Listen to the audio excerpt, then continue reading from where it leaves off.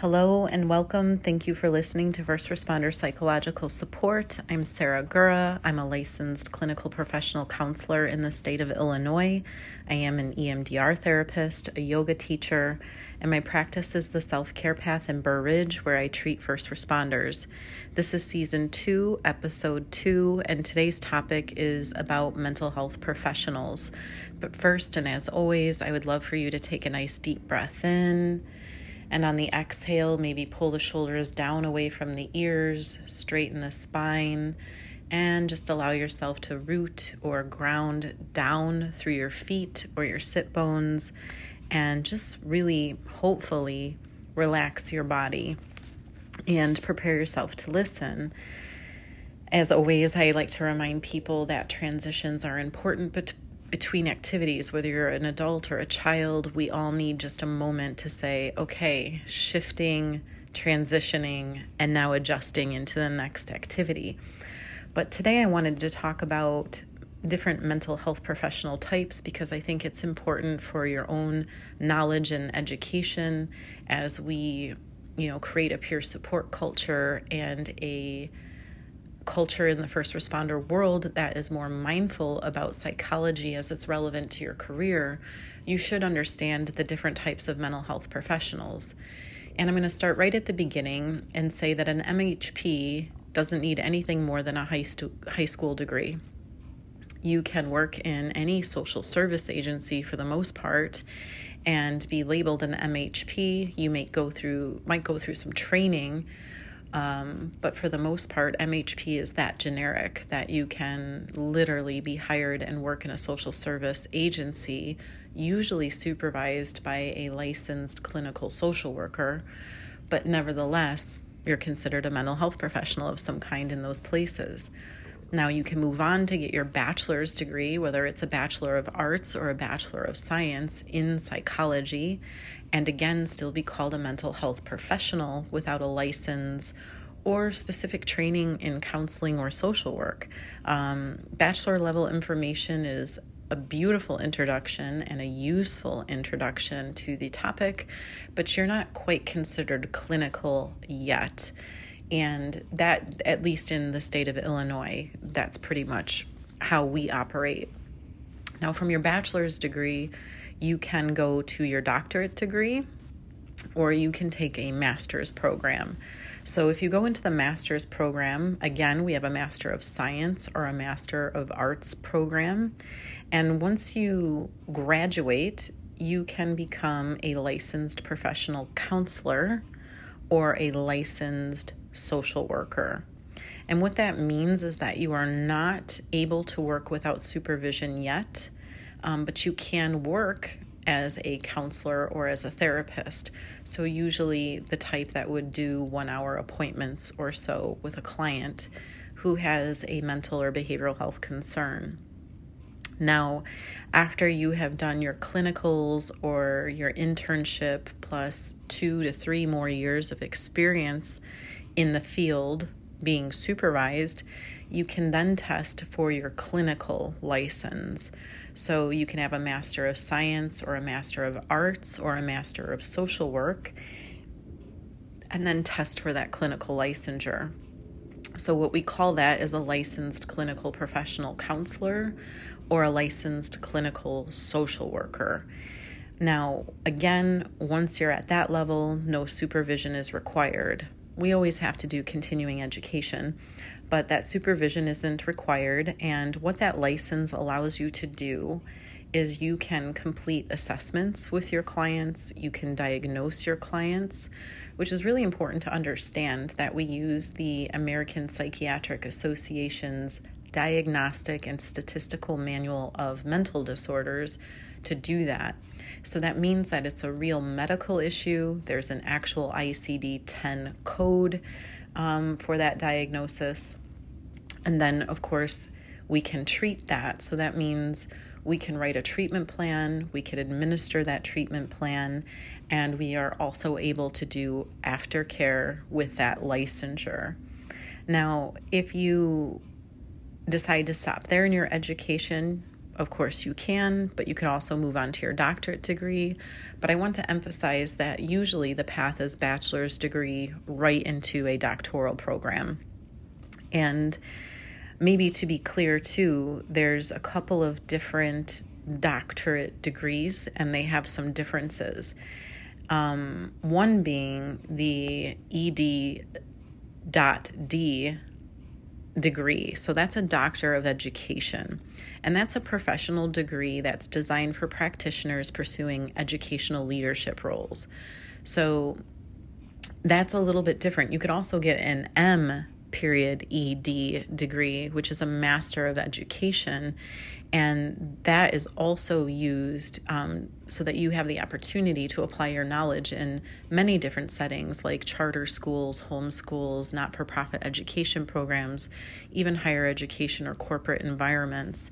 I forgot to mention that is a master's degree that sometimes is used in the mental health professional world. But I'm going to jump from that and mention the ED.D again, which is that Doctorate of Education, which is very different than the other types of doctorates in psychology. And usually those ED degrees are licensed at the same level as a master's level practitioner. So even though we call them doctor, they are licensed clinical professional counselors, which is the same as the Master of Science, the Master of Arts, or the Master of Social Work. So I hope this doesn't sound like a bunch of jumble stuff. But again, when you are looking for a therapist, you want to understand what these letters mean, what their education means and how they were trained, and how are they licensed, and what are they able to do, and what can they not do. But maybe what is also confusing is the difference between a psychiatrist and a psychologist. So a psychologist has a PsyD, a doctorate in psychology, and they often do psych testing. And that psych testing generates a report about your mental status. And they usually write like recommendations for counselors or for other reasons, whatever those happen to be. At the PsyD level, they are licensed as a licensed clinical psychologist. So that's called an LCP. And some of them will actually do counseling. Like they'll do the hour-long appointments, and see patients and do the same thing that a master's level licensed clinical professional counselor would do. They assess, diagnose, treat, and recommend aftercare. But again, I think a lot of PsyDs end up doing the psych testing, and that might just be because there's more money in it or they have a strong interest in it. Spending 1 hour at a time with each client doesn't generate as much income as doing a psych test and generating a report. So that, might describe why that doctoral level is not as present in the counseling referral area. So sometimes people wonder, like, is master's degree adequate for counseling or therapy? And we say, of course, because that's what we specialize in. That master's level is usually the person who's going to spend hour by hour with the clients. Now, the other degree or the other type of psychology professional is a psychiatrist. Now, a psychiatrist has an MD. And that MD, in order to practice psychiatry, which is prescribing medications, they have to have a medical license in their state. Now, they don't have to be board certified, but they are in fact a doctor, they have a medical license, and they prescribe psychiatric medications usually. That they take that focus in their practice. So these psychiatrists often, I would say very rarely ever do counseling. They're not going to provide the therapy. They, like I said, they will assess, they will diagnose and treat, but their treatment modality is medications. So that's really important to notice, because maybe from my point of view as a first responder therapist, I often will get a phone call from a psychiatrist, and they will ask me for my clinical opinion, my clinical assessment, my clinical diagnosis, my clinical impressions of how the patient is participating in the treatment plan as a part of their assessment of the client. And a lot of times, if I put this into the first responder world again, the psychiatrist will rely heavily on my input, but of course also their own clinical, gut and experience. I just ate a buffalo chicken salad, so all that spiciness is making me clear my throat. Not that any of you wanted to know that, but at the time of this recording, it's 2020 and COVID is around, and I promise I'm not sick or coughing. I'm just clearing my throat because of spices.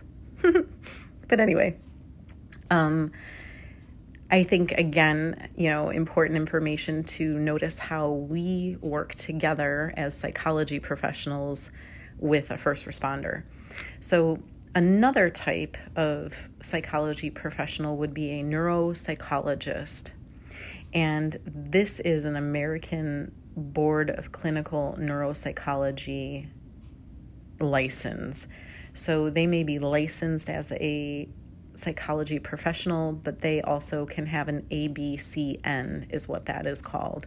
So again, super important to understand the differences and the different roles. So a master's level licensed clinical professional counselor or a licensed clinical social worker is probably going to spend the most time with their client as far as gathering information, treating, and completing a treatment plan and therapeutic service. A PsyD is most likely to do all the psych testing, which helps the master's level person tremendously, because usually at the end of those reports, they can write some recommendations and say, this is where the hot spot is, this is what is a priority issue, this is the treatment modality they are most likely to respond to. So those reports are always interesting and very helpful to me. Unless they do not understand the first responder culture, then I always feel like they overdiagnose. They make things sound worse than they really are, or they underreport in some way, just because maybe they don't understand the cultural context of the patient that they're assessing. So in that case, it could be kind of frustrating. Now, I also want to say with the neuropsychologist, that has been very helpful to me because they can identify where in the brain structure there may be a problem or concern worth checking out in the medical field. So I can say in the past I have had some guys where I just noticed in the assessment something was off, or the way that they were responding to therapy was atypical, and I've referred to a neuropsychologist, and the results are always, again, fascinating to me because he or she may say, it seems like there is a deficit or an issue here. Let's get a brain scan, right? We'll do the CT scan and we'll see if there are any issues. And in fact, we have found some issues, that the problem was not emotional or behavioral, mental in any way. Maybe we found a tumor or cancer or a aneurysm or a clot of some kind. That will help us understand, what's going on with this person and their body. So the neuropsychologist, again, has a completely different role. So when it comes to, again, mental health professionals, I'm going to go through this one more time. In many social work settings, you don't need a degree, you just need some training. In a lot of social work settings, which include sexual assault service centers, domestic violence shelters, addiction centers, hospitals, they might require a bachelor's degree and we can still call you an MHP. But then at the master's level, you can be licensed right when you graduate, but you need supervision after you've gained some experience and passed another round of state testing. You can work without supervision, and that's where we put the word C for clinical in the licensure. And again, with the doctorate programs, we have an education level, doctoral level program, and they are often licensed at the same level as a master's degree professional. And then you have a PsyD, a psychologist, which does testing, a neuropsychologist, which specializes in your brain structures, and then an MD, which is a medically licensed psychology professional who can prescribe medication. And we all work together in many different ways to understand one person. So again, sometimes in the first responder world, I have been in investigations, arbitrations, pension hearings, where they clearly do not understand. They just hear doctor and they assume that means doctor. But it could mean that they specialize in educating. Some may specialize in brain structure. Some may specialize in prescribing meds, and some may specialize in psychological testing. That does not mean that they specialize in treating the patient through counseling or therapy. And all of those roles, once again, I want to emphasize, are important. And I think it's going to take quite a bit of reiterating and reteaching this particular topic to get people on board with understanding that we all work together in different ways. Now, the other thing I want to cover in this podcast is what is a release of information. Many people I have heard from in the first responder world during orientation will have to sign a release of information that says, as a public servant, you release information today for the rest of your career. Excuse me, I promise I don't have the COVID. I gotta stop eating spicy food. So with the release of information that you guys sign at work, I do not consider that valid, and I cannot, because I cannot be protected, right? So I have the job of releasing that information, not your department and not you yourself. So when you come into counseling and I have to take a note and someone requests that information, you will always, in my practice, have to sign a release of information that is on my letterhead, because it is specifically outlined by, I'll say his name, I'll refer to him. His name is Jonathan Nye. He's a mental health counselor or mental health professional lawyer in the state of Illinois. And he clearly outlines for us how to stay compliant with the state of Illinois. And he teaches about the Illinois Department of Professional Regulation standards for releasing information. And so there is no way that I'm ever going to share information unless you have discussed it with me and we have signed a piece of paper that says you had informed consent. So any work releases for me will not work. Will it work with other counselors? Maybe. They might see that release come across, think that it's valid, and submit the information.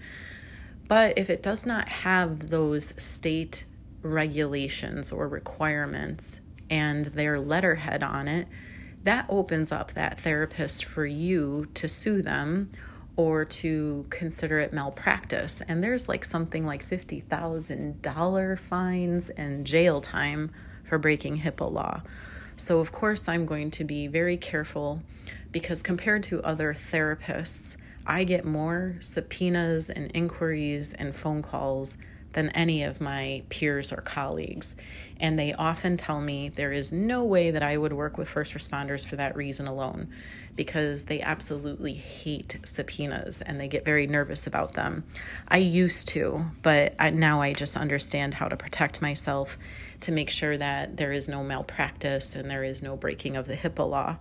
So again, I want you to realize that when you go to a counselor as a first responder, everything is private, everything is confidential.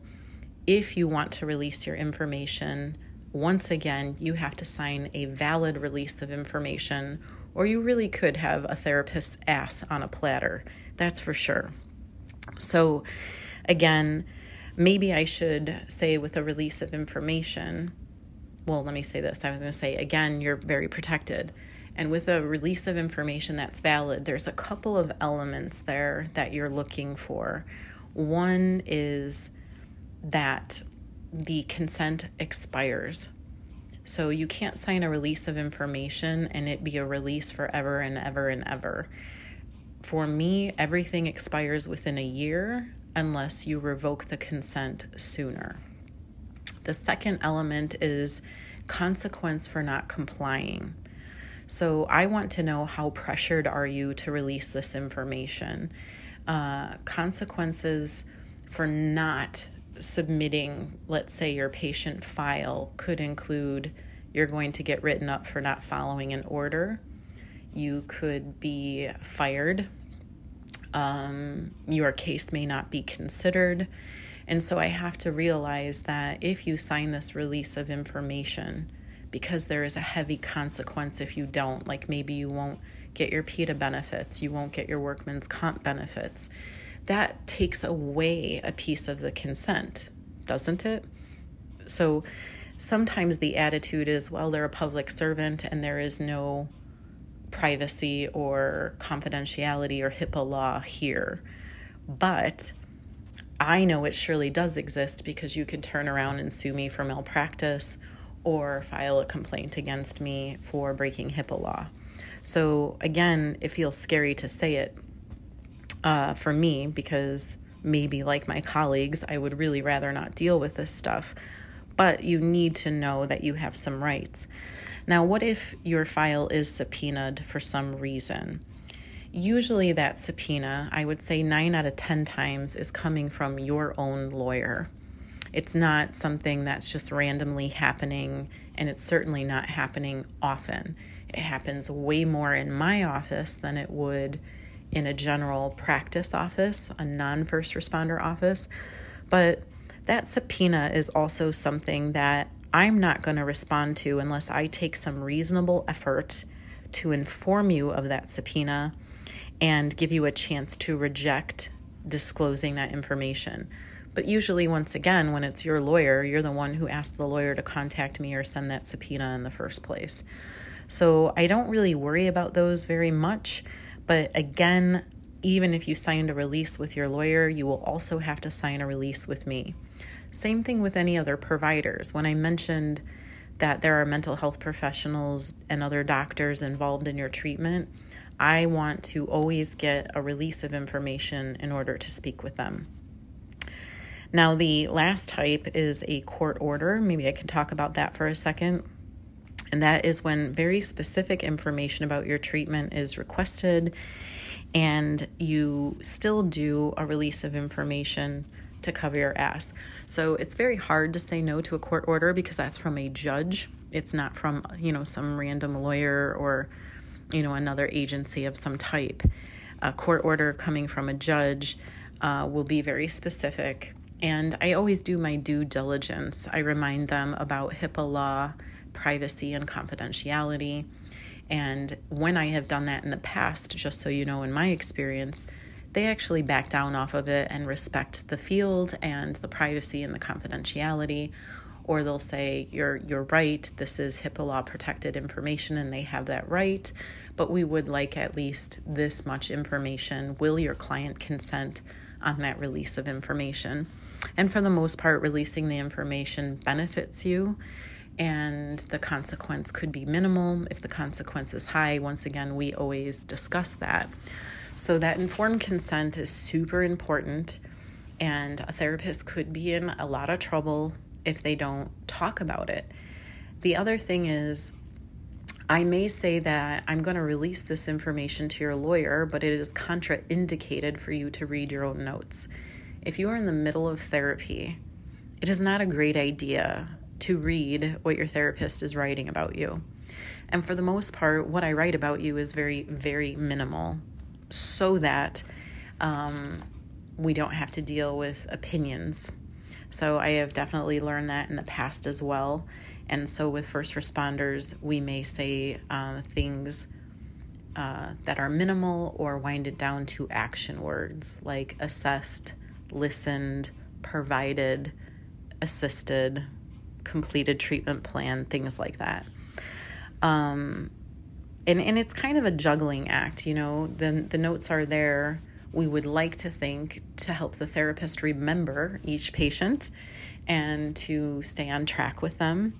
But when a counselor or therapist is writing notes, we're also writing notes in case there is an audit with insurance. We're writing notes with the thought in mind that things could be subpoenaed and we don't want to do any harm to our clients.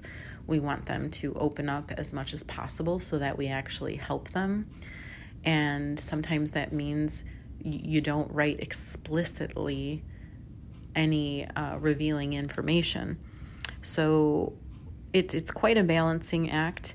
But I thought once again that as we dig into this podcast and talk about controversial things, that we would need the basic vocabulary and we would need to understand who are the different psychology professionals that might have a hand in this and that might have different opinions based on the perspective that they take.